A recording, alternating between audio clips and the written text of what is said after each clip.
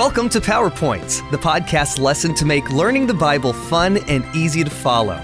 This podcast is based on the GraceLink curriculum for the Junior Sabbath School Bible Study Guide from the General Conference of Seventh-day Adventists. You can read along at juniorpowerpoints.org. There, you can also download and subscribe to these podcasts under Resources or on iTunes.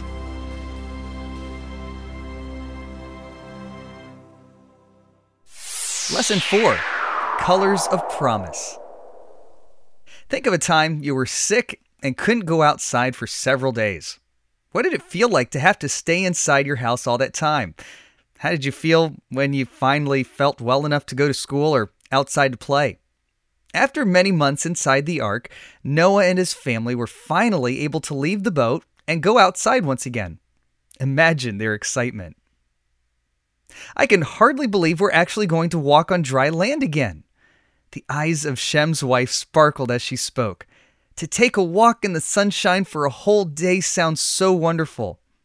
Shem smiled at his wife's excitement as they began to undo the latches on some of the animals' pens.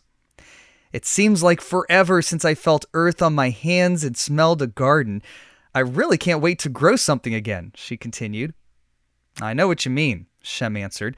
Before the flood, there were times I wished we didn't have to work so hard to grow our food, but now I'm looking forward to some field work myself. I wonder what it will be like now, Shem thought to himself. It had been a terrible shock to look out over the strangely changed landscape a few weeks ago when they had taken the covering off the ark. The surface of the ground was dry, but signs of the terrible storms were everywhere. Jagged, rocky places stood where once beautiful hills had been. The gems, silver, and gold that had been plentiful on the surface of the earth had disappeared.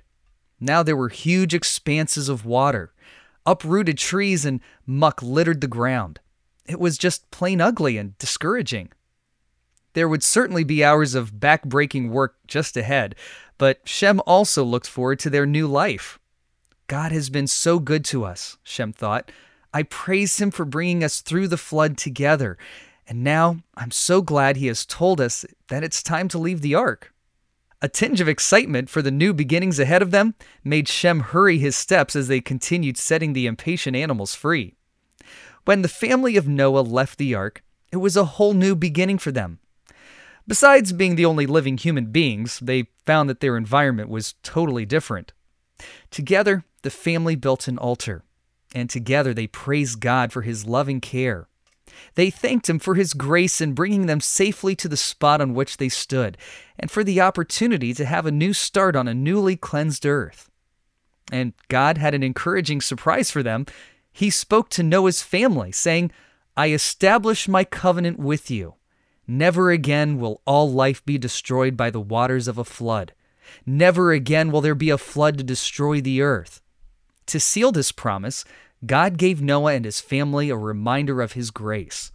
He said to them, This is the sign of the covenant I am making between me and you and every living creature with you, a covenant for all generations to come.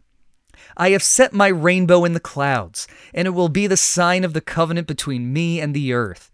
Whenever I bring clouds over the earth and the rainbow appears in the clouds, I will remember my covenant between me and you and all living creatures of every kind.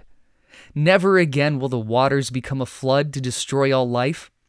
Whenever the rainbow appears in the clouds, I will see it and remember the everlasting covenant between God and all living creatures of every kind on the earth. To conclude, God repeated his promise once again.